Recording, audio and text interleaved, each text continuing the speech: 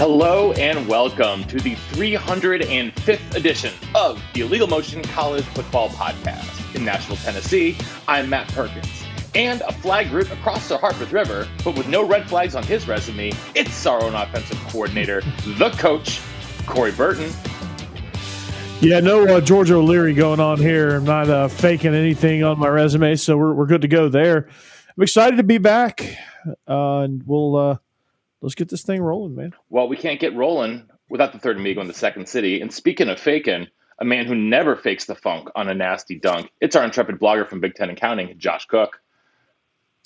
Hey, if we're going to talk about dunks, how about Chris Murray with 30 points last night in the beatdown of Omaha? Omaha? There we go. Some Iowa. Yeah, clearly. Omaha! With the Hayden Fry hat still. Love it, Josh. Well, we are going to get into a whole bunch of stuff here tonight here on Illegal Motion Podcast, brought to you by MikeFarrellSports.com and BetOnline.ag. BetOnline remains our presenting sponsor and the number one site in the entire world for all of your online sports wagering needs. You name it, they've got it over there at betonline.ag. So head on over to the website, use your mobile device, sign up today, use our promo code BELIEVE, that's BLEAV, for a 50% welcome bonus on your first deposit over at betonline.ag. BetOnline, where the game starts. All right, guys, last week, as everyone knows, had a special episode. We got some emails and some notes back from the fans who really appreciate what we did. So I wanted to thank you guys for sticking with us and just sending your support. Some of you guys were able to donate to the GoFundMes for the different players, and that was also really, really touching to see. So thank you for everyone who continues to support the families of the victims of the tragedy that happened at UVA.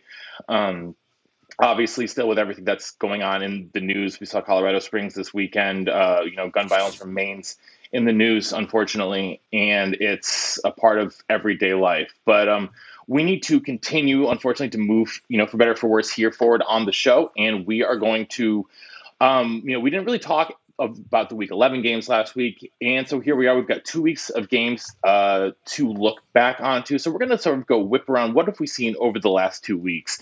And so, Josh, you actually started by asking us, what were sort of the two things that stood out to you over the last 2 weeks? And I'm going to start here because I was in the house for Vandy, Florida this past weekend, and I actually watched every snap of Vandy, Kentucky last weekend. So to me, obviously, well, the thing that's standing out to me is Vanderbilt is back.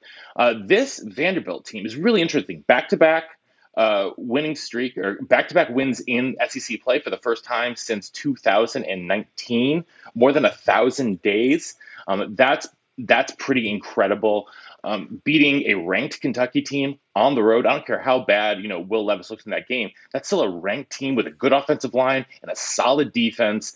And then containing Florida enough this past weekend and capitalizing on mistakes. This Vanderbilt team plays hard, Coach, and they play harder every snap to snap than any Vandy team I've seen since the Coach Franklin teams of 2012 and 2013. And even then, I would say that this team just plays extremely hard because if you look at the stats, it's kind of funny. I was looking at it and saw that Anthony Richardson threw for 400 yards. Mm-hmm. And I was like, oh, my God, like if you were to tell me that Anthony Richardson threw for 400 yards against anybody, that team's probably winning by a lot. And at times, Vanderbilt looked dominant over Florida. And you know why? Because they were pushing him around. They let him do that because they completely negated his running ability in that game. Yeah. And that is – Vanderbilt is going to have to win in the SEC with scheme, and they are starting to win with scheme and smart players and playing hard, and that's the only way you can win at Vanderbilt, and they're starting to do so. Coach, what has been your biggest takeaway over the last 2 weeks? Well, I will say this. South Carolina really impressed me. Yeah. This past weekend, you and I talked about it. Happy belated birthday, by the way. Thank you, sir. You came over and got your treats from us. Buffalo chicken and dip. I can't believe that South Carolina – I didn't think South Carolina could score 63 points in practice collectively over the course of the season. But Rattler had the best game he's probably ever had and ever will have against Tennessee, throwing 6 touchdowns. They looked damn near flawless. Tennessee couldn't do much. Hendon Hooker, unfortunately, goes down with the torn ACL, so that's that's sad news. He had such a great career at Tennessee. There was some, and this whole, another thing that stood out is this whole Lane Kiffin saga. How it's how he's not going distraction to of a coaching search. Going to Auburn. He's not. But this whole distraction has really affected what this team has done over the last 2 weeks. I mean, they lose a game they probably shouldn't have against Alabama. Definitely not. And then they get absolutely curb stomped by Arkansas. That was embarrassing. That's the only thing I can look at to explain. It's like, well, this team's gone through a bunch of distractions, and they're not mature enough as a team to handle all of that. So they couldn't quite try to figure that out. The USC-UCLA game really impressed me. Caleb Williams has certainly impressed me as one of the nation's top quarterbacks as well. So 40 touchdowns and 3 turnovers this season. He's been outstanding. Ridiculous. But that game in a lot of ways came down to who's going to have the ball at the end, and UCLA had it, and DTR threw a pick, and I was honestly shocked that he threw that pick, Josh, because I was pretty convinced that they were going to go down and score, and it was just going to be the kind of the last guy who had the ball. So, but Josh, what stood out to you over the last 2 weeks? Well, quick shout out to UConn for making a bowl. That happened a couple weeks ago when they beat Liberty. We bumped that for obvious reasons, but I'm actually glad Coach brought up the Pac-12 for a moment, because I've had the most ranked teams out of the Pac-12 now for weeks. I think it's the deepest Oregon league. State, man. And I wanted to talk about 2 teams that will not win the Pac-12, but have really caught my eye. The first is Washington. They're riding a 5-game winning streak. They're up to 9-2 on the season, 6-2 in conference. So just going to miss out on the title game. But Kalen DeBoer just got an extension a couple hours ago as we record. Yeah, there you go. But in this winning streak, they took down Oregon State, a team that I think very highly of. Then they traveled to Outson and took down the Ducks. And then last week they absolutely drubbed Colorado. They're coming into that always exciting Apple Cup, playing really well. They just got to get past those pesky Wazoo Cougars, and Washington's going to be a double-digit winner and really off to an impressive bowl game, I think. And then the other team I wanted to talk about, they're a team that I kept the faith. I kept them in my poll even after they lost to Washington. To me, that was a totally even matchup. If you're going to rank Washington, you have to rank Oregon State. They've won 5 of their last 6. Their one loss was that Washington game. Last 2 weeks, they've allowed just 17 points. And I know it's Cal and I know it's Arizona State, but 17 points over 2 games that are both absolute blowouts is really impressive, because it's easy to give up points at the end of the game with your second, third, fourth stringers in. They take on Oregon. It's a massive game for Oregon. Oregon's going to have all the pressure on them. It's in Outson, but the Beavers are a really good team that would love nothing more than to win their rivalry and totally disrupt Oregon's dreams of sneaking into the playoffs here at the 11th hour. I'm excited to talk about the Civil War a little bit later. One other thing, though, I want to get to, Coach. One thing that stood out to me is just the dysfunction in the ACC, and that is capped with Georgia Tech beating UNC. I mean, come on. Like, hey, we got to give. Are we props surprised? Well, no, we got. No, first of all, we have to give props to this Georgia Tech team that has completely turned it around. Jeff Collins. They're an upset away. They're an upset away over your dogs from a bowl, Coach. I mean, I love a good upset, but that the Ramblin' Wreck are not ready for the Dogs' defense. But hey, there was a Florida Athens, State team that thought the same over like a 3-7 Georgia Tech team, and they had a walk-off kick 6. But Coach, the rest of the ACC. I mean, it's in shambles. Clemson, I mean, they beat a downtrodden Miami team, but they are not impressive whatsoever. I mean, their defense is solid, but when I look at them going up against the rest of the ACC, well, the rest of the ACC offenses are junk. Like, this conference has fallen off so hard here at the end of this season. I don't see a path for Clemson to get to the playoff, even if they win out. No, I mean this conference is complete and utter garbage. I mean, Wake Forest is falling apart. Yep. UNC can't stop a little league team. Louisville is like near the top of their division. That says a lot. Louisville's Jekyll and Hyde. Louisville one week they look like the greatest show on turf, and the next week they're the Jets. Yeah, exactly. Then I mean, it's just every team you talk about is just there's some massive gaping hole where water's rushing in and flooding their program and just completely derailing them. NC State fell apart. Miami is, well, they're just god awful. Syracuse fell apart after a couple of injuries. They're not very deep, but they had a good run for a minute. And Clemson is just paper mache, man. They look tough. They look impressive. They come out there, and then all of a sudden you're just like, well, okay, these guys aren't really that tough at all. So one of my new bugaboos has been noticing people in the media who say Clemson instead of Clemson. They say Clemson. Like, it sounds like they have a P in there. And I'm starting to notice it. Clemson. And I'm starting to notice it more and more, and it's driving me absolutely insane. Okay, Josh, we're pretty much out of time. What's your one last thing? Clemson. My one last thing actually comes from a few weeks ago. We just couldn't quite fit it in, and it just kind of got embarrassingly long. But I wanted to give a shout out to former Iowa defensive coordinator Bill Brashear. He passed away a few weeks ago at age 93. He was Hayden Fry's defensive coordinator for 17 years. They were lifelong friends. He's like the only person from Hayden Fry's amazing staff to never take a head coaching job. Bob Stoops summed it up pretty perfectly. He said, quote, "He was awesome." Among the coaches that were on that defensive staff with Bill Brashear were the Bob Stoops that I just mentioned. His linebacker coach for a while was Barry Alvarez. His defensive line coach for a while was Dan McCarney at Iowa State. He had Mark Stoops way back as a grad assistant many, many moons ago. It's just kind of end of an era. Fry passed away a few years ago, and now his defensive coordinator passed away a few years ago. Did Burt work under him too? Or did he just play under him? He would have played under him. I don't know if they would have overlapped any. I can't remember if Brett joined the staff in Iowa when Hayden was still there, or if that was in like the first or second year of the Ferentz era. But hats off. That's a really, really nice note there, Josh.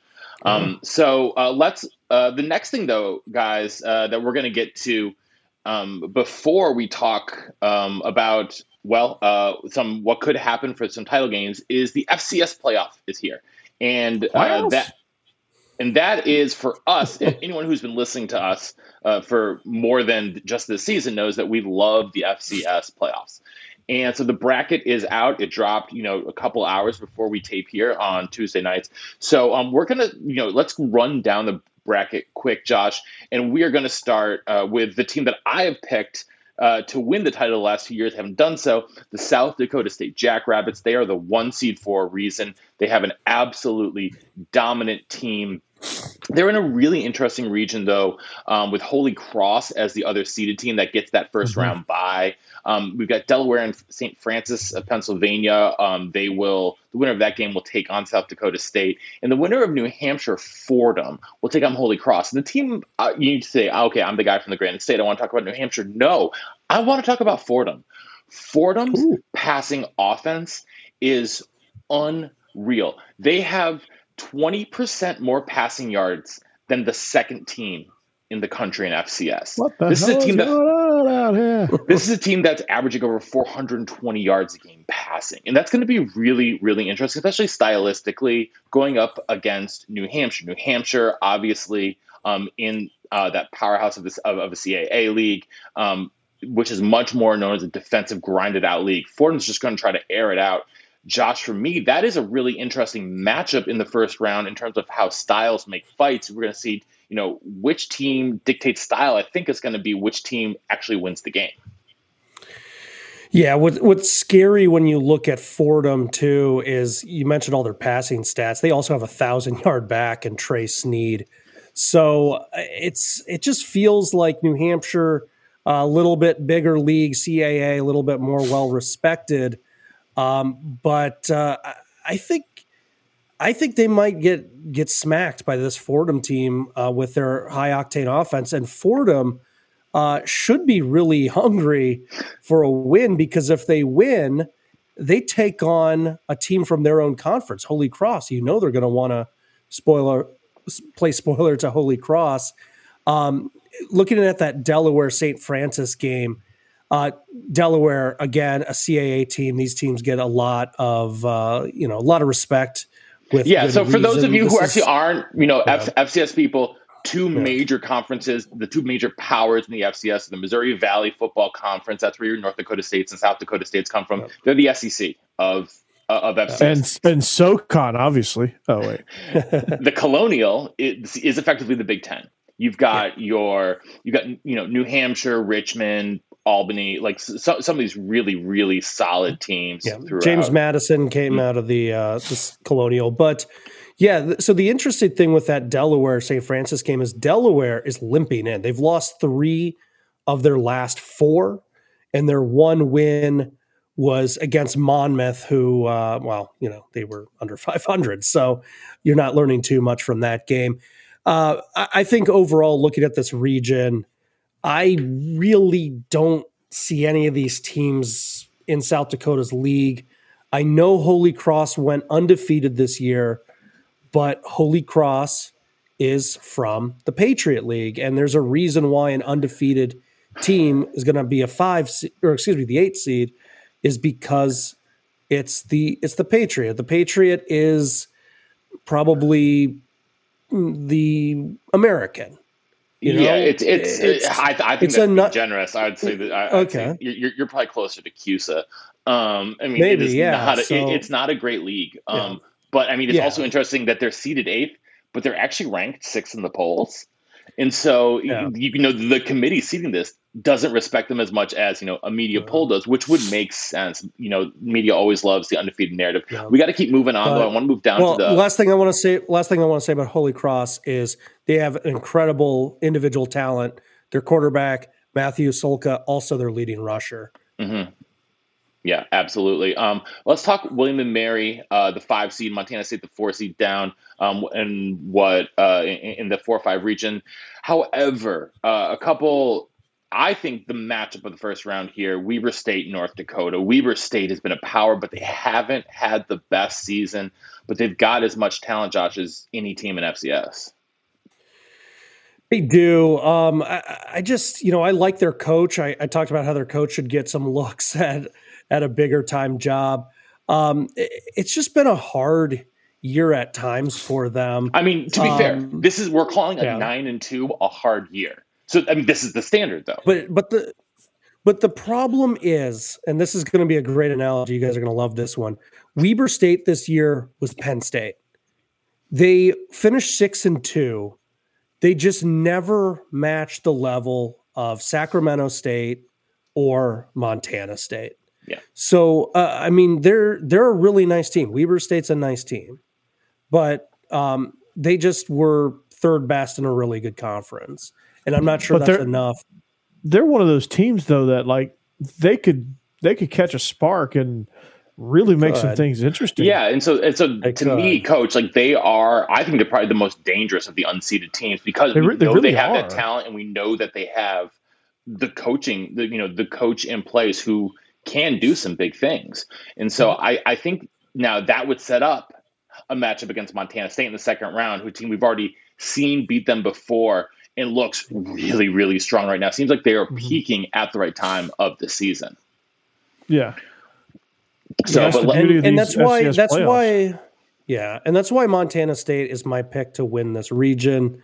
I loved them last year in the playoffs. I kind of joined the hype train. They just hosted game day against a pretty 7-4, a nice Montana team. You know what? Best Montana team. It's been in a minute because they've actually had some down years recently. Yeah, but they took those Grizz to the woodshed. No pressure with game day there, 55-21. Their last 4 games. You want to talk about clicking on offense? Here are their last 4 point totals: 43, 41, 72, 55. You feel pretty good about that. Bobcats got it going on, man. Yeah, and all those games will be in Bozeman the way the home field advantage works. So, yeah. Talking home field advantage, let's move over to the 2-7 part because Sac State, who we also just mentioned, another team who's dominant at home, and I think I feel very strong about them sort of running away with this quadrant.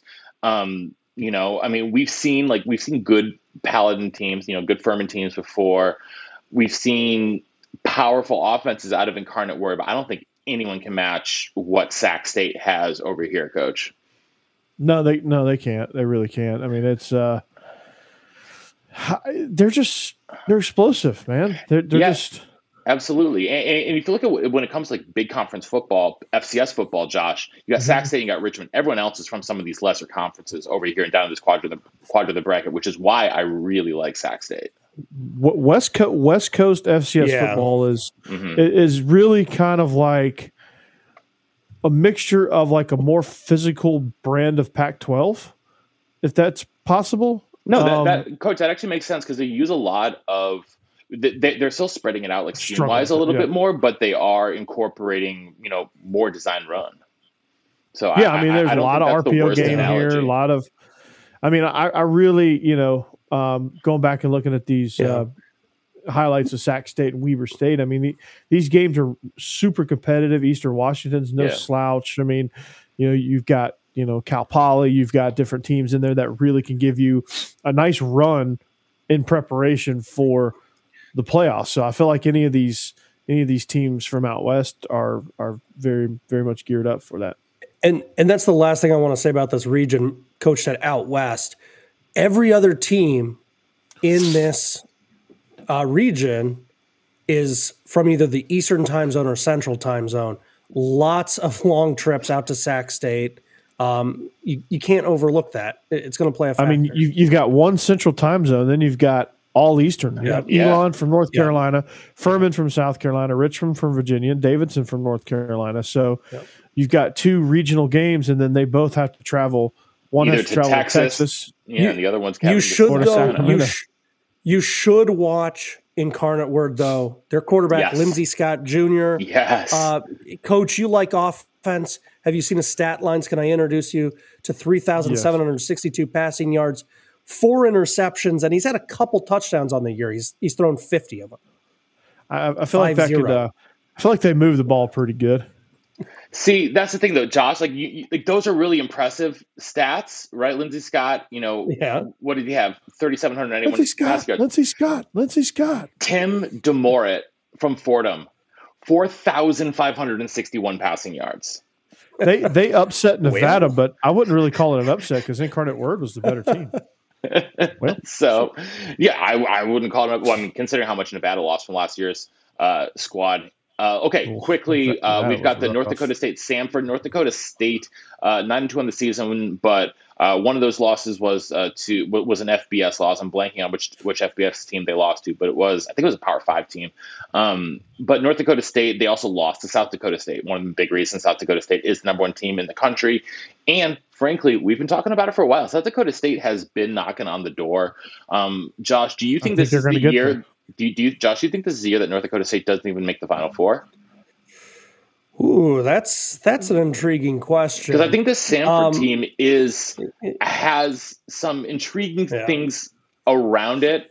I mean, they're 10-1. They have a really well-rounded team, but I'm not. What I like about the Samford team is they can really kind of matched up against a North Dakota State team. They can get them fits by spreading them out. They have athletes. They have a good quarterback. They play a more physical brand of football than I've seen from this Samford program in quite some time. And this is probably the most physical Samford team I've seen. And they're, Chris Hatcher does a really good job over there. The interesting thing though for Samford is if Idaho takes care of Southeastern Louisiana, which they should just based on their conferences and pedigree of the conference, but Idaho brings with them a really special wide receiver, Hayden Hatton, 1,000 yards, 15 touchdowns. He's a special kid. Idaho has had some just really impressive games including one of their losses is about as impressive as you could get. They went to Sacramento State and went toe-to-toe with them, losing ultimately just by a field goal. So the Vandals, no slouches. This is a really, really rough region for a 3 seed. They did no favors for North Dakota State. Obviously, they'll get to play in Fargo, which favors them. But Montana is not, going to be scared. They play in a major conference. Southeast Missouri State is a conference foe of North Dakota State, so they're used to playing them. Samford coach talked about why they're good, and Idaho, I just talked about why they're good. So this is not stamp it like South Dakota State. This is going to be a tough trip for the Bison, and I think even if they do make the Final Four, this is going to be a bumpier. Yeah, this is going to be a bumpier road because as the 3 seed, that means in the semifinals, they're playing a team on paper that's better than them, and most likely Sacramento State. So, so my semis were South Dakota State, Montana State, North Dakota State. I think is going to win it and survive, and then Sacramento State. I know that's chalk. I know people don't want to hear that. I've got South Dakota State winning their semifinal. I have Sac State though. Finally, a bridge too far for North Dakota State, losing my championship game. Jackrabbits and Sac State. Matt, I'm joining you. Sac State or South Dakota State, wire to wire, has been the most impressive team for me. They should have beat my Hawkeyes week 1. I've got Jackrabbits winning the national title. Yeah, I've got Jackrabbits all the way. But I have to go with an unseeded team. I always have to go with one unseeded team to make a run. Ooh, so boy. You can probably guess who it is. It's Weber State. I think I think the fact that they have that loss against Montana State, it's a conference team. Always have to beat a conference team twice. So give me Weber State unseeded. Besides that, I'm feeling pretty chalky, and I've got South Dakota State over Sac State in the title. My unseeded sleeper are those Vandals. I wish they could have all their games at the Kibbe Dome. Who doesn't like that? But they're kind of an unseeded. Yeah, they're kind of an unseeded team that I think is a lot better than their 7-4 record. Absolutely. Yeah, an unseeded team to watch out for. I'm gonna say, obviously Weber State I think is way better than their unseeded ranking, but I think Fordham is a team that needs to be taken seriously. I think they're gonna make a run. I don't think they're going to get past South Dakota State to make it to the Final Four, but I do think they give it a go, honestly, and I think Samford gives it a go from that side of it. I think they upset North Dakota State. I think it's just a weird matchup there. Mm-hmm. And Samford's going to be battle tested after getting past Josh's sleeper team, the Idaho Vandals, coming from the South bracket. Actually, whatever bracket you want to decide that is, the lower right quadrant. I'm gonna the 2-7 quadrant. The 2-7 quadrant. The 27 quadrant. I'm gonna go with Incarnate Word coming out of there. Oh, okay. I'm feeling a little. I'm feeling a little less chalky here. Probably need Coach some is chalk. feeling. With that offense, Coach is feeling borderline offensive. I'm very offensive. And then the Bobcats coming out, despite Weber State's best. All right. Despite Weber State's best efforts, Coach, I love it. William and Mary's going to be all over the winner of Eastern Kentucky Gardner Webb, and I think William and Mary Montana State will be a phenomenal game. I think Montana State gets the better of them. And then my national champion. I'm going to say the Jackrabbits are going to beat Incarnate Word in the championship game. I like that, Coach. I like that a lot. All right. And one interesting note: today was yesterday, I should say, Monday was effectively portal day for FCS players. All the dudes ended their season, and they all went into the portal. Hundreds and hundreds and hundreds. You guys thought last year was crazy in the portal. How many did Iowa get? You haven't seen nothing yet. I mean, no one's accepting anyone yet. Obviously, hopefully somebody's offensive coordinator. Oh my goodness. It's going to be insane. And just a note, if there are any players out there listening and you are hitting the portal, just remember 70% of players who hit the portal last year did not find a new home. Yeah. So, with that, though, Josh, one of your favorite things to do every year is to run us through some conference title game scenarios. Josh, you have 8 minutes. The floor is yours. You can ask questions. You can go ahead and just rant. I don't care. It's all yours. All right. Well, I like to crunch the numbers. I'm just going to go alphabetically by conference. So we'll start with the American, and we have 4 teams sniffing around. We got Cincinnati at 6-1, Tulane at 6-1, Central Florida at 5-2, Houston at 5-2. These are, of course, their conference records. So the American tiebreaker is the highest ranked team in the CFP poll, which was just released. Like 2 hours ago, maybe? Something about that? Mm-hmm. So let's take a look at the most recent. Yeah, that was released about 2.5 hours ago as we are here on Tuesday night. But the polls, this top 4 stayed the same. LSU up to number 5, USC up to number 6, with Tennessee in a free fall. I believe Alabama is 7. You guys know that Alabama is somehow going to end up in the college football playoff despite not winning their own division. So for the American title race, Tulane is 19th in that poll. Central Florida is 22nd, and Cincinnati is 24th. And Houston is nowhere in it. So what does this mean? So that's the tiebreaker. So with Houston not being ranked at all, and Houston also lost to Tulane, they're effectively done, even though they could win and get to 6-2. So Cincinnati and Tulane, they play this weekend. The winner is automatically in. That's locked in. And so then we get to this weird thing with Central Florida. Central Florida lost to Navy, which makes this kind of weird. If they had beaten Navy, Central Florida would have already clinched. So whoever loses in the Cincy-Tulane game is 6-2. And if Central Florida beats South Florida, which we would expect, they'll also be 6-2. So in that scenario, what's going to happen? Well, it's going to be kind of a terrible, oh crap, that's sort of unfair. Cincinnati's already behind Central Florida. So if Cincy loses, they're done. If Tulane loses, they'll probably slide past Central Florida. So that's why basically it's Central Florida wins, they're in. And the winner of the Cincy-Tulane game is also in. We get some weird scenarios, though, that if South Florida were to beat Central Florida, things would get kind of weird. So Cincy-Tulane winner in and hosting automatically. Central Florida would be 5-3, so their record would be out. The Cincy-Tulane loser would be 6-2, and therefore still in the running. And if Houston beats Tulsa, they'd be 6-2. Then we get back to the ranking scenario. So it's kind of a strange thing.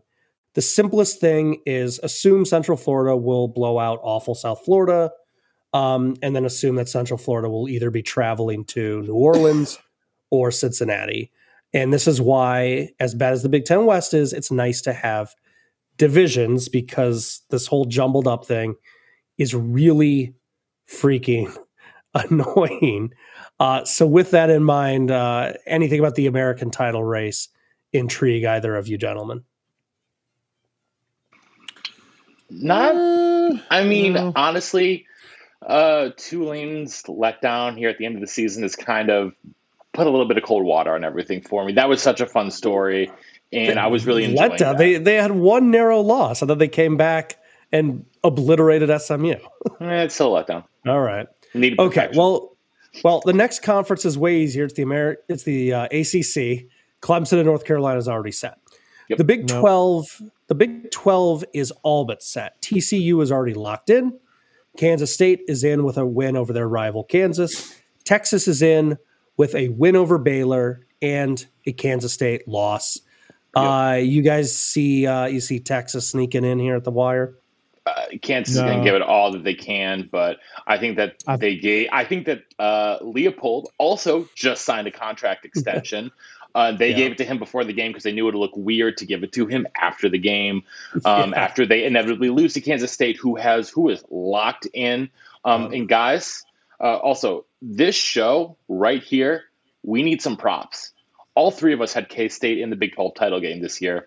I don't think there is an outlet out there that was as bullish on K-State as the three of us here at Illegal Motion, and we are vindicated, my friends. There we go. Vindicated, bro. Not vindicated. Our takes on Sonny Dykes. We won't revisit those. Big Ten. Those aren't. Yeah. Big Ten. Let's get to the Big Ten. Big Ten.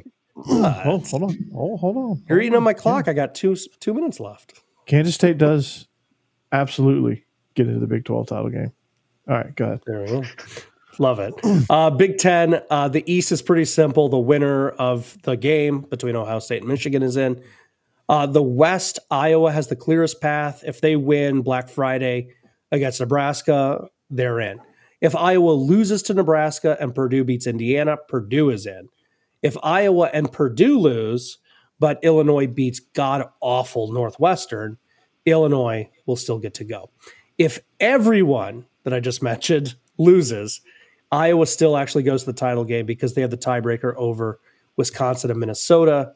So the winner of the Axe game would join Iowa at 5-4, but the Hawks have the head-to-head over Purdue and then Wisconsin and Minnesota. So a 5-4 in conference Iowa would be the most Big Ten West thing of all time. Also, having watched Nebraska last week, Josh, if Iowa can't beat Nebraska, I mean, that offense is historically inept.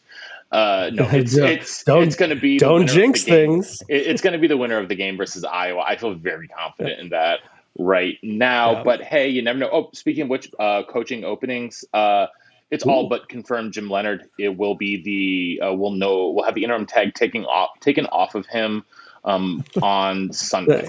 So that's what winning the Heroes Trophy does. Apparently, it gets the interim tag taken off you because you get those 12 extra bowl practices. There we go. Conference USA, UTSA, our Roadrunner buddies. We love them. Meep. They've already clinched home field for the title game. They will be joined by North Texas if they beat Rice. If Does Jeff Traylor get a look at any of these jobs? Ooh. He should. No, he should, but he just signed a big extension last offseason, and he's a guy who is very loyal to the state of Texas. He would not leave UTSA for another job unless it was a Power 5 job within the state of Texas. That is the only way I see him ever leaving UTSA. There we go. So Western Kentucky, they will be the ones going to San Antonio if they beat Florida Atlantic and North Texas loses. Kind of a side note, North Texas plays Rice and Western Kentucky plays FAU. Both those teams, FAU and Rice, are 5-6. So there's some weird upset potential because both those teams are going to try and make a bowl game. The MAC was decided today. Toledo had clinched the West a while ago. Ohio needed to win their game tonight here in MACtion. They did, which avoids kind of an interesting scenario that could have happened with Buffalo, but that's all taken off the table now. Buffalo will reschedule their game against Akron during title week as they try and get to bowl eligibility. The Mountain West is also set. Boise State, they clinched last Saturday with their win over Wyoming, and Fresno clinched a little bit earlier in the season thanks to having a tiebreaker over San Diego State. The title game will be Fresno traveling to Boise. The Pac-12 is another divisionless train wreck. USC has clinched the title spot, the title game. So who will they face? Oregon has the easiest path they just got to win the Civil War. Easier said than done this year. Yeah. Which we will talk about. Mm-hmm. Washington is in if they win the Apple Cup and Oregon State wins and either UCLA or Utah loses. The Bruins face Cal and Utah faces Colorado. Utah is still alive. Utah is in with a win over Colorado. Washington wins the Apple Cup. Oregon State wins the Civil War, and UCLA takes care of business against Cal. And Georgia wins clean old-fashioned hate. Yeah. So and Wisconsin ties for the Axe. Out of all that train wreck, this is not who do you think will win. Who do you want? And Hawaii wins. Who do you want USC to play? Who do I want them to play? What would be the most fun matchup? Out of the teams that are still alive? Oregon or Washington. I like Washington just because I like Washington. I like watching Washington play. And you also want to see Penix go up against that defense. That's really what I'm here for. I want to see Penix throw for like 650 yards and 7 touchdowns. And so the team they can do that best against is USC. No. And still lose by 3. Somehow. They would absolutely still lose to 3. It would be 66-63. Yeah. Coach, any Pac-12 opinions? Nah, you never watch these games. You're asleep. You're asleep on the couch. Yeah, God, I am passed out. I did watch the USC UCLA game though, most of it. Nice. When I switched over from Tennessee, I would like to see Oregon. Honestly, I think they're one of the more complete teams in the conference. And, I don't want to see. Let's just put it this way: I don't want to see Utah. So we've already seen USC Utah. I don't need to see it again, and I don't want to. I feel like we know who Utah is at this point. I feel like I can get a little bit more out of Oregon or Washington. If it's not Oregon, Washington, but and I'm saying not Washington, Oregon. I mean, obviously my dream was UCLA, but my dreams get crushed like they do every day. Yeah, oof. Living in America. Every time I play on FanDuel, my dreams get crushed. Yeah. All right, the last two. I only play at betonline.ag, Coach, and my dreams are never lost there. Never lost. The last two conferences down there in Coach's land, the SEC, that one's already set, Georgia, LSU. The Sun Belt, though, we got an interesting thing. LSU family. Yeah. Coastal's clinched because James Madison is barred from any postseason appearances. So even if the Dukes beat Coastal 500-0 in their final game of the season, it doesn't matter. So that's kind of always the dumb, stupid rule that we hate. The West has 2 teams at 6-1, Troy and South Alabama. And sadly, they actually don't play each other in the finale. They already played. Troy won head-to-head. So if Troy beats Arkansas State, they face Coastal. If Troy loses and South Alabama beats Old Dominion, South Alabama goes. If they both lose, Troy also moves on. Kind of a weird fluke. Arkansas State is dead last in the West, and Old Dominion is dead last in the East. So neither has anything to play for. So it would take a just absurd, colossal letdown at the final moment by Troy or South Alabama to drop their game and spoil an opportunity to make the. So it's going to be Coastal versus Troy is really what it boils down to. Yeah, most likely. Yeah. And I picked Troy preseason, so yeah. Coach, go Chanticleers. We're already way over in this segment, but I know. But whatever. I have something I have to ask Coach about because Coach, there was a while where Arkansas State was one of the best, one of the strongest group of 5 teams year in. Butch Jones, baby. What? Your cousin used to coach there. What on earth has happened? Because that program has become a straight dumpster fire. Well, you know who the head coach is, right? I mean, it's Butch, but is it just Butch? Is that I don't. I mean, they started going downhill a little bit when Blake Anderson was dealing with some of those health issues that he was dealing with and stuff with his wife too. And so they started kind of going downhill then, and then he left for Utah State, or he took a year off and then went to Utah State, I believe, right? And then they hired Brick by Brick, and they just quit getting recruits. The conference got better with Coastal, Appalachian State, Georgia Southern got better. Now James Madison enters. You got more people fighting for the same batch of Southern recruits. So even it's just a combination of Troy, South Alabama have up their game. Like, you know, they have. Everyone down there is leapfrogging them, and it's been kind of crazy to watch. Arkansas from the outside. Change. They just need to change. I mean, Butch Jones is he's a walking cheesy motto guy. Like he's like a Pez dispenser for cheesy mottos. He is a walking cliche in every single way. So, and I mean the thing, just tying a bow on it. The thing about it is we sometimes remember like, oh man, they were winning title after title after title. They had that dynasty in the Sun Belt. Their last title from that dynasty was 2016. So it's been a minute. Yeah, I guess like it felt like at least like 2018, 2019, they were like in the conference got every better. Season at least. Let's just be honest. The conference got better, and then they downgraded head coach when. Oh yeah, I mean it's a giant step down. All right, It's time for us though to move on to spread formations, picking the biggest games. We got to go fast against the spread, gentlemen. Last week we didn't pick any games on the season. Coach is 40-28. Josh is 38-30. I'm 35-33. You're in the money, baby. Just listen here. We are going to start with the game. It is Michigan at Ohio State. Ohio State, Josh, is a 7.5-point favorite at home. The over/under is 57. You are the man with the Big Ten blog here. What are your thoughts? Yeah, it's pretty simple. Blake Corum, got banged up, didn't play most of the second half.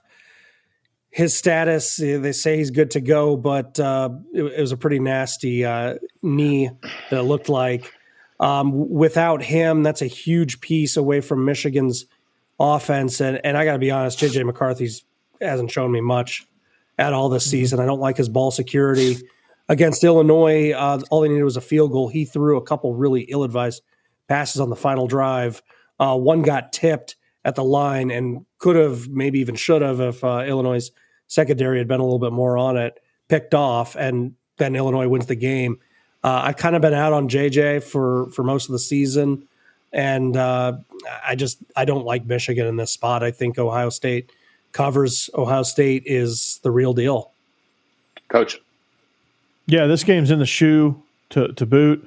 They're pissed off from last year. People are doubting them. Was that an intended pun? It's in the shoe. It's in the shoe. No, he said in the shoe to boot. Oh, yeah. I didn't even. Well done, sir. Well done. Yeah. All right. Score one for the. Yeah, Coach. So you're on the Buckeyes. Yeah, I'm on the Buckeyes. Yeah, they're gonna roll, dude. This is dangerous because I'm on the Buckeyes too, and not just that though.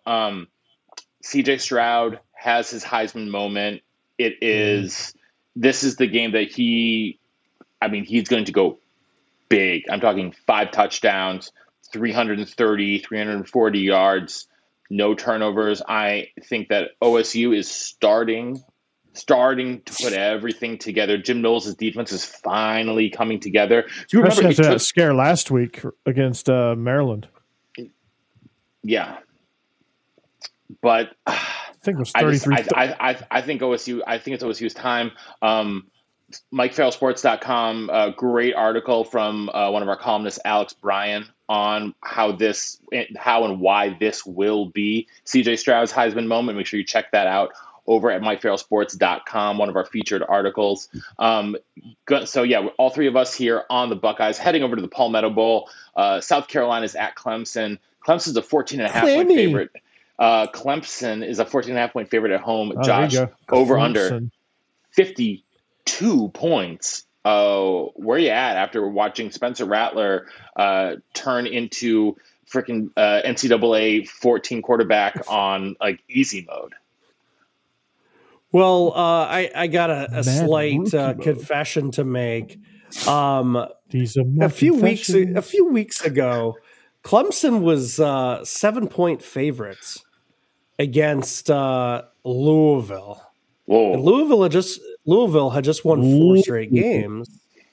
And I was like, Louisville's kind of frisky. They can hang around in that game. They can find a way to somehow lose by a field goal. No.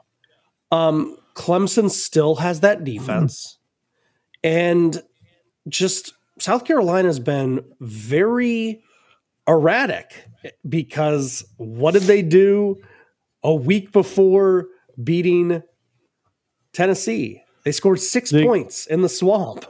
Oh, they get freaking destroyed in the Swamp. Yeah, so I'm going to take Clemson because it's going to be a classic letdown by South Carolina. They're all believing they can win the rivalry for the first time in 38 million years, and they're going to get just absolutely deflated. Coach. Yeah, it's hard. It's hard to really. It's hard to pick for Clemson and against Clemson. So I really don't know. South Carolina, you don't know what you're going to get there. Coach, I mean that's why our friends out in the desert or our friends over at betonline.ag put the lines where they do, because that's why half the money's on one side, half the money's on the other side, and that's what makes it so tough. That's how the cookie crumbles. Give me Clemson and the under on this one. This is going to be an ugly game. Oh, yeah. See, Coach, you and I are on the same wavelength here. I am hammering the under here. I think this is like a 23-10 kind of game.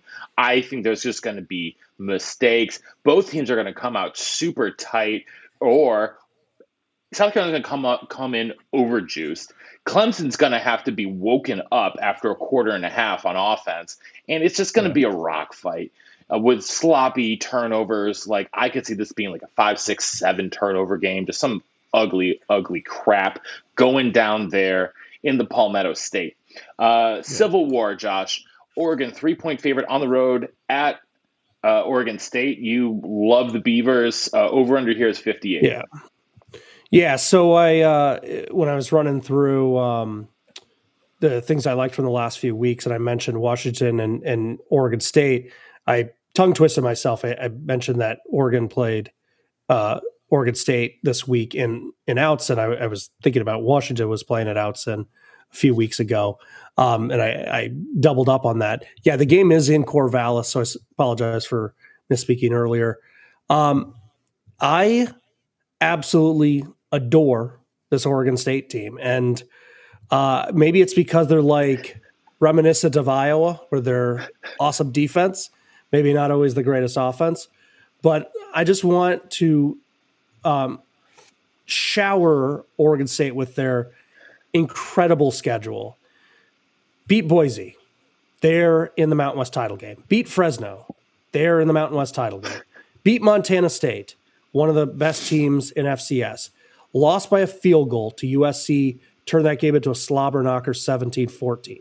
They had their one clunker on the road in elevation at Utah. Hey, every team that has happens. A clunker. Look at a lot of teams going to Utah and lose. Rice Eccles is the loudest stadium in the country. They regained their footing, ripped off 3 straight against Stanford, Washington State, and Colorado. I know 2 of those teams are awful, but Washington State, they are a nice team. Washington State's won 7 games this year. Oregon State's been awful for decades. So yeah. Then they went to Seattle. Good win. Went to Seattle, only lost by a field goal. And then the last 2 weeks, 38-10 over Cal, 31-7 over Arizona State, obliterated those 2 weak opponents. I'm leading to this. I have been a believer in Oregon State all season long. Give me the points. I have them pulling the upset. All right, Josh, making my Washington title game dreams come true against USC. We will see, because we'll talk about the Apple Cup here in a little bit, though. First, Coach. Yeah, I was gearing up for you to say, I lead up to this to say, give me Oregon. No. Yeah, they're going to pull the Corso on us. That would have been hilarious. So I'm taking the Ducks here, -3. If it was a bigger line, I would take the points here, but I'm going to take the Ducks -3. I think they have a bounce back game here. And I say bounce back. They won last week, but I will say they're going to play themselves. They got a lot to play for. They're going to get the Big 12. They're going to get the Pac-12 title game here. Maybe even the Big 12 title game if they're lucky. So, Matt, I'm taking the under in Corvallis. I don't know. I see it as a coin flip game, but I know it's going to be low scoring because it's going to get gnarly in Corvallis. So I'm second game in a row. Give me the under. Let's go to the Governor's Cup. Kansas State. Kansas State has to win this. Kansas State win. They're into the Big 12 title game. 11.5 point favorite at home. Over under 62.5. Josh. Yeah, this one is unfortunately a business that Kansas State has to win. They want to be in the Big 12 title game. So, rivalry week, they should have already been focused. Chance of the Big 12 title game, they should have already been focused for that too. You add those two together, I think they're going to be doubly focused. I think they take care of business. I don't think they absolutely obliterate their rival, but I think they win by about 14 points and cover.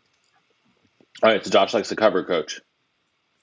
Yeah, I do too. I like the cover here. They're a much more physical team. This is a tough matchup for the Jayhawks. Albeit Jayhawks impressive run this season to really just kind of make a.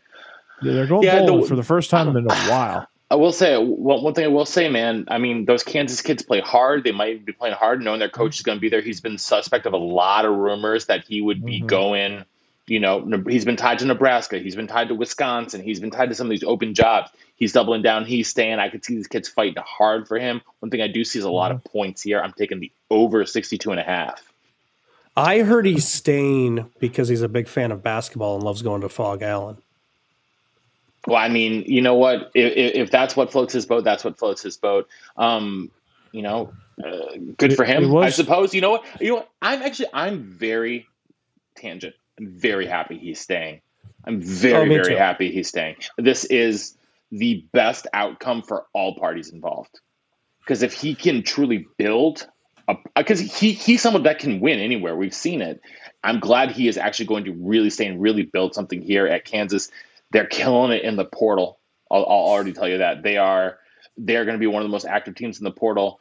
It might be a little boom or bust here for a minute, but he is going to build something there, assuming he does stick around, because now he's not going to Nebraska. He's not going to Wisconsin. Those are the two jobs he was tied to. So I'm very happy he is staying in at Kansas. I heard Brian Ferentz is going to Nebraska. Did you get my official pick of Kansas State? Because that's yes, you did. Yes, we did. Let's talk about the Jules Shillelagh, one of my favorite words in Gaelic. Notre Dame at USC. USC is only a 5-point favorite at home in the Coliseum with an over-under at 64. Josh, it surprises me how much the books like Notre Dame here, as a one-loss USC team at home is only a 5-point favorite over them. Yeah, I think that's a credit to what Marcus Freeman and Notre Dame's done. I mean, when they started out 0-2 with that loss to Marshall, they were a butt of many a jokes. Then they got to 3-2 and then lost to Stanford, and they returned to being a butt of many a jokes. But they haven't lost since that Stanford team. Their offense has really come alive, no more so than dropping 35 on Clemson. Aided, of course, by a pick six. Clemson. Yeah.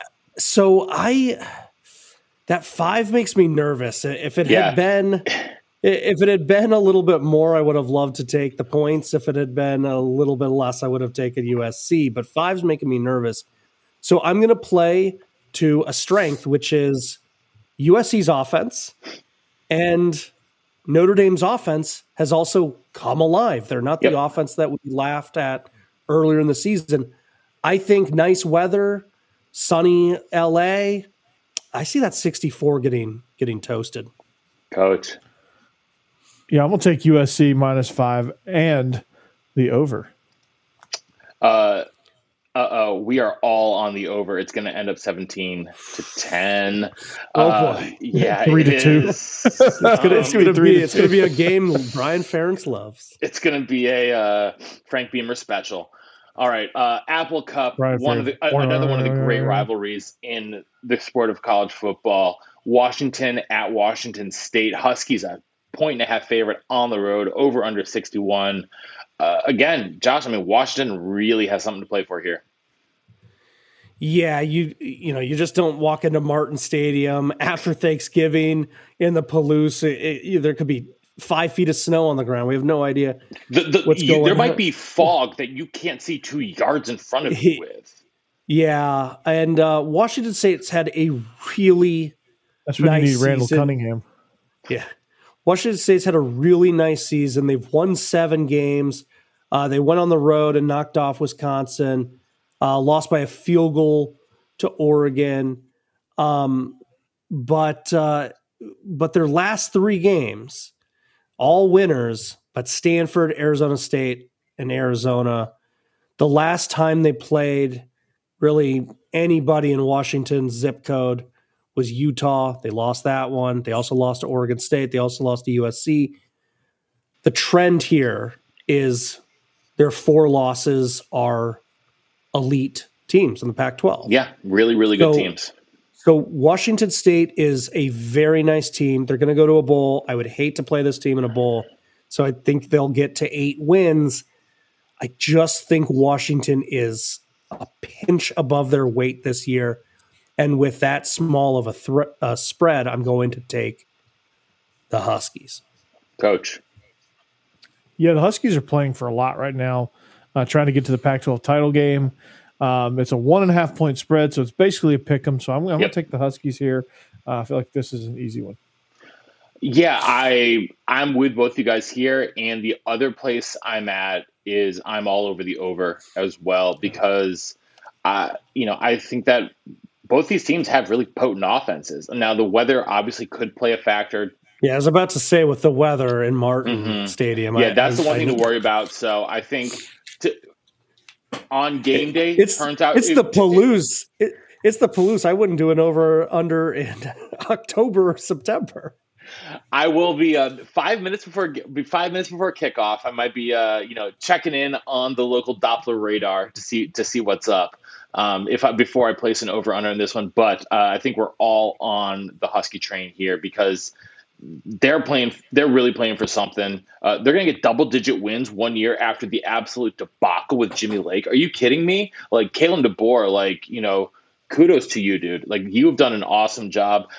I am so excited for our award show though because I think Coach of the Year this year in the country is the single toughest award to figure out.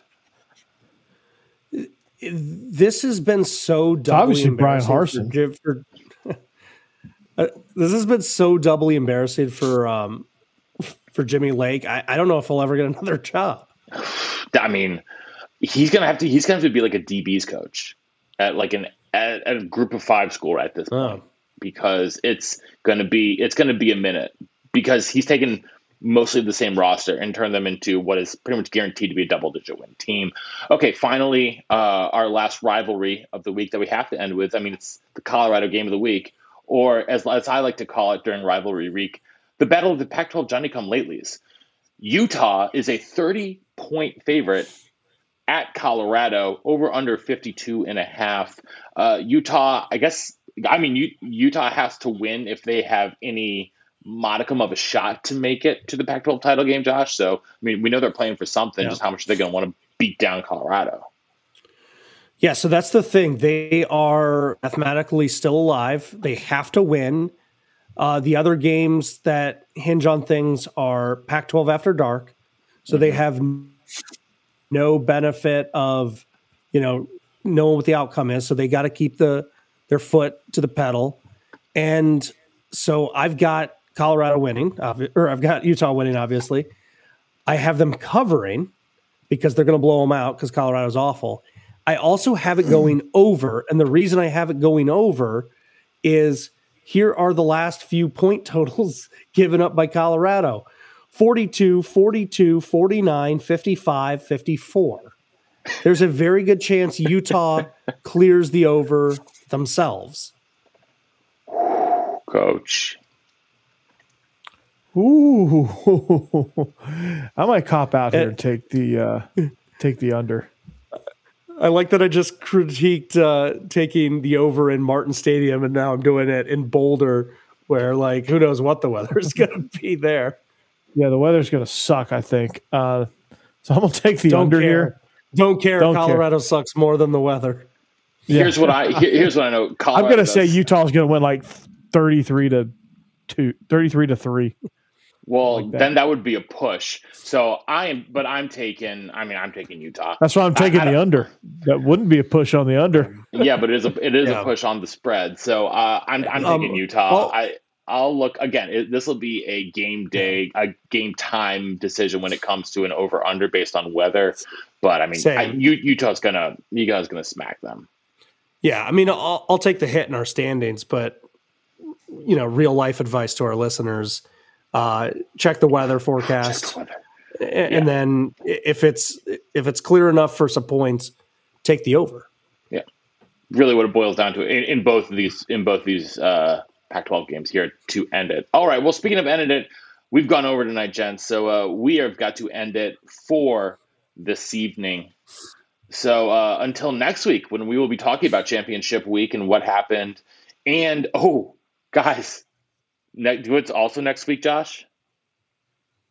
What is the most morbidly exciting holiday we have in the entire college football schedule? SEC championship? Lou Holtz's birthday? Black Monday. Yeah, Lou Holtz's birthday. So we will be. There will be a lot of coach firings and hirings. We will have. There will be a coaching carousel pod in a couple weeks from now. That's always like maybe the most fun pod that we do all year. Brian Ferentz. Brian Ferentz to Nebraska. We are. I don't know what we're doing, but we are going to make it happen. Brian Ferentz to Incarnate Word. Because they need some good offense down there, I hear. Yeah. Hey, just one final thing before we truly end it. A big salute to Miami of Ohio with their win against Ball State tonight. The winner of the game was guaranteed a spot in my favorite random early bowl, the Bahamas Bowl. Oh, the Bahamas Bowl. They get to go to the Bahamas. That is. Yes. If you're not playing in a New Year's Six Bowl, that's the best bowl, or in the playoff, that is the best bowl to be in. I want the Big Ten to have a tie-in to. Are you kidding? But think about this. Think about this though. Do you know how good the Bahamas Bowl is? Because it's one of the first games too. You get bowl season done with early. You're home for the holidays. You've gotten all the practices out of the way. You've basically got an extra 2 weeks off. Yes, and you've been in the freaking Bahamas in the end of December you've been in like the upper Midwest. So, are you saying the Gasparilla Bowl does not hold a candle to the Bahamas Bowl? Is that the Bad Boy Mowers Gasparilla Bowl? Yeah. That's pretty much what I'm saying. I'm saying that the Bahamas Bowl may be. Guys, I think I've just figured it out. Here's my bowl rankings. No. We are going to be the official podcast of the Bahamas Bowl, and they're going to bring us to live show from the Bahamas. I will do a MAC below. Who do they play? Conference USA? Yeah, sure. Yeah, sure. I will do a MAC Conference USA show for 2 weeks straight if they are taking us to the Bahamas Bowl. Here's my bowl rankings of games I would want. SI, make it happen. Let's hear it, Josh. Number 1, the granddaddy of them all. Number 2, the Bahamas Bowl. I've been to 3 Rose Bowls. I think the Bahamas Bowl might be number 1 for me.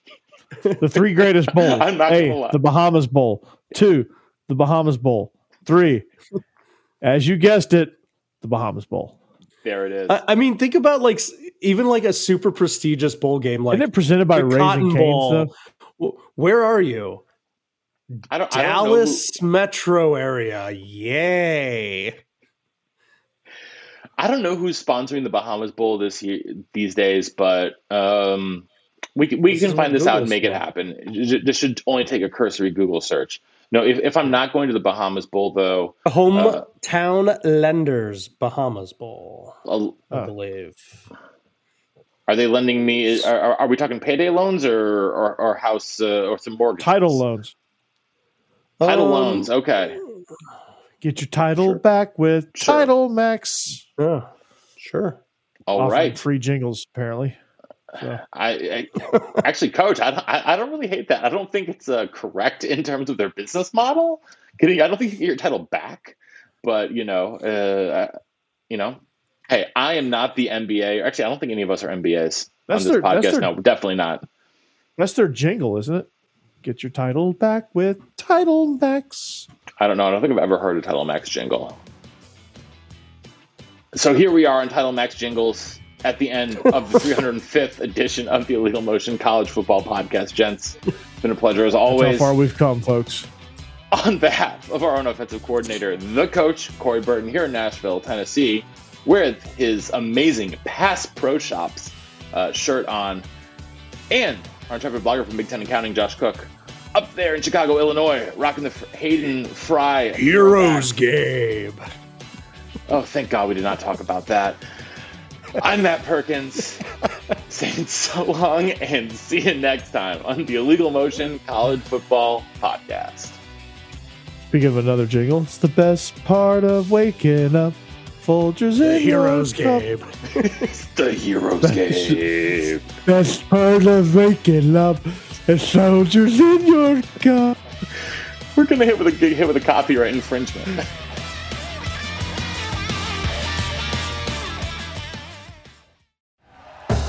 Thank you for listening to Believe. You can show support to your host by subscribing to the show and giving us a 5-star rating on your preferred platform. Check us out at Believe.com and search for BLEAV on YouTube.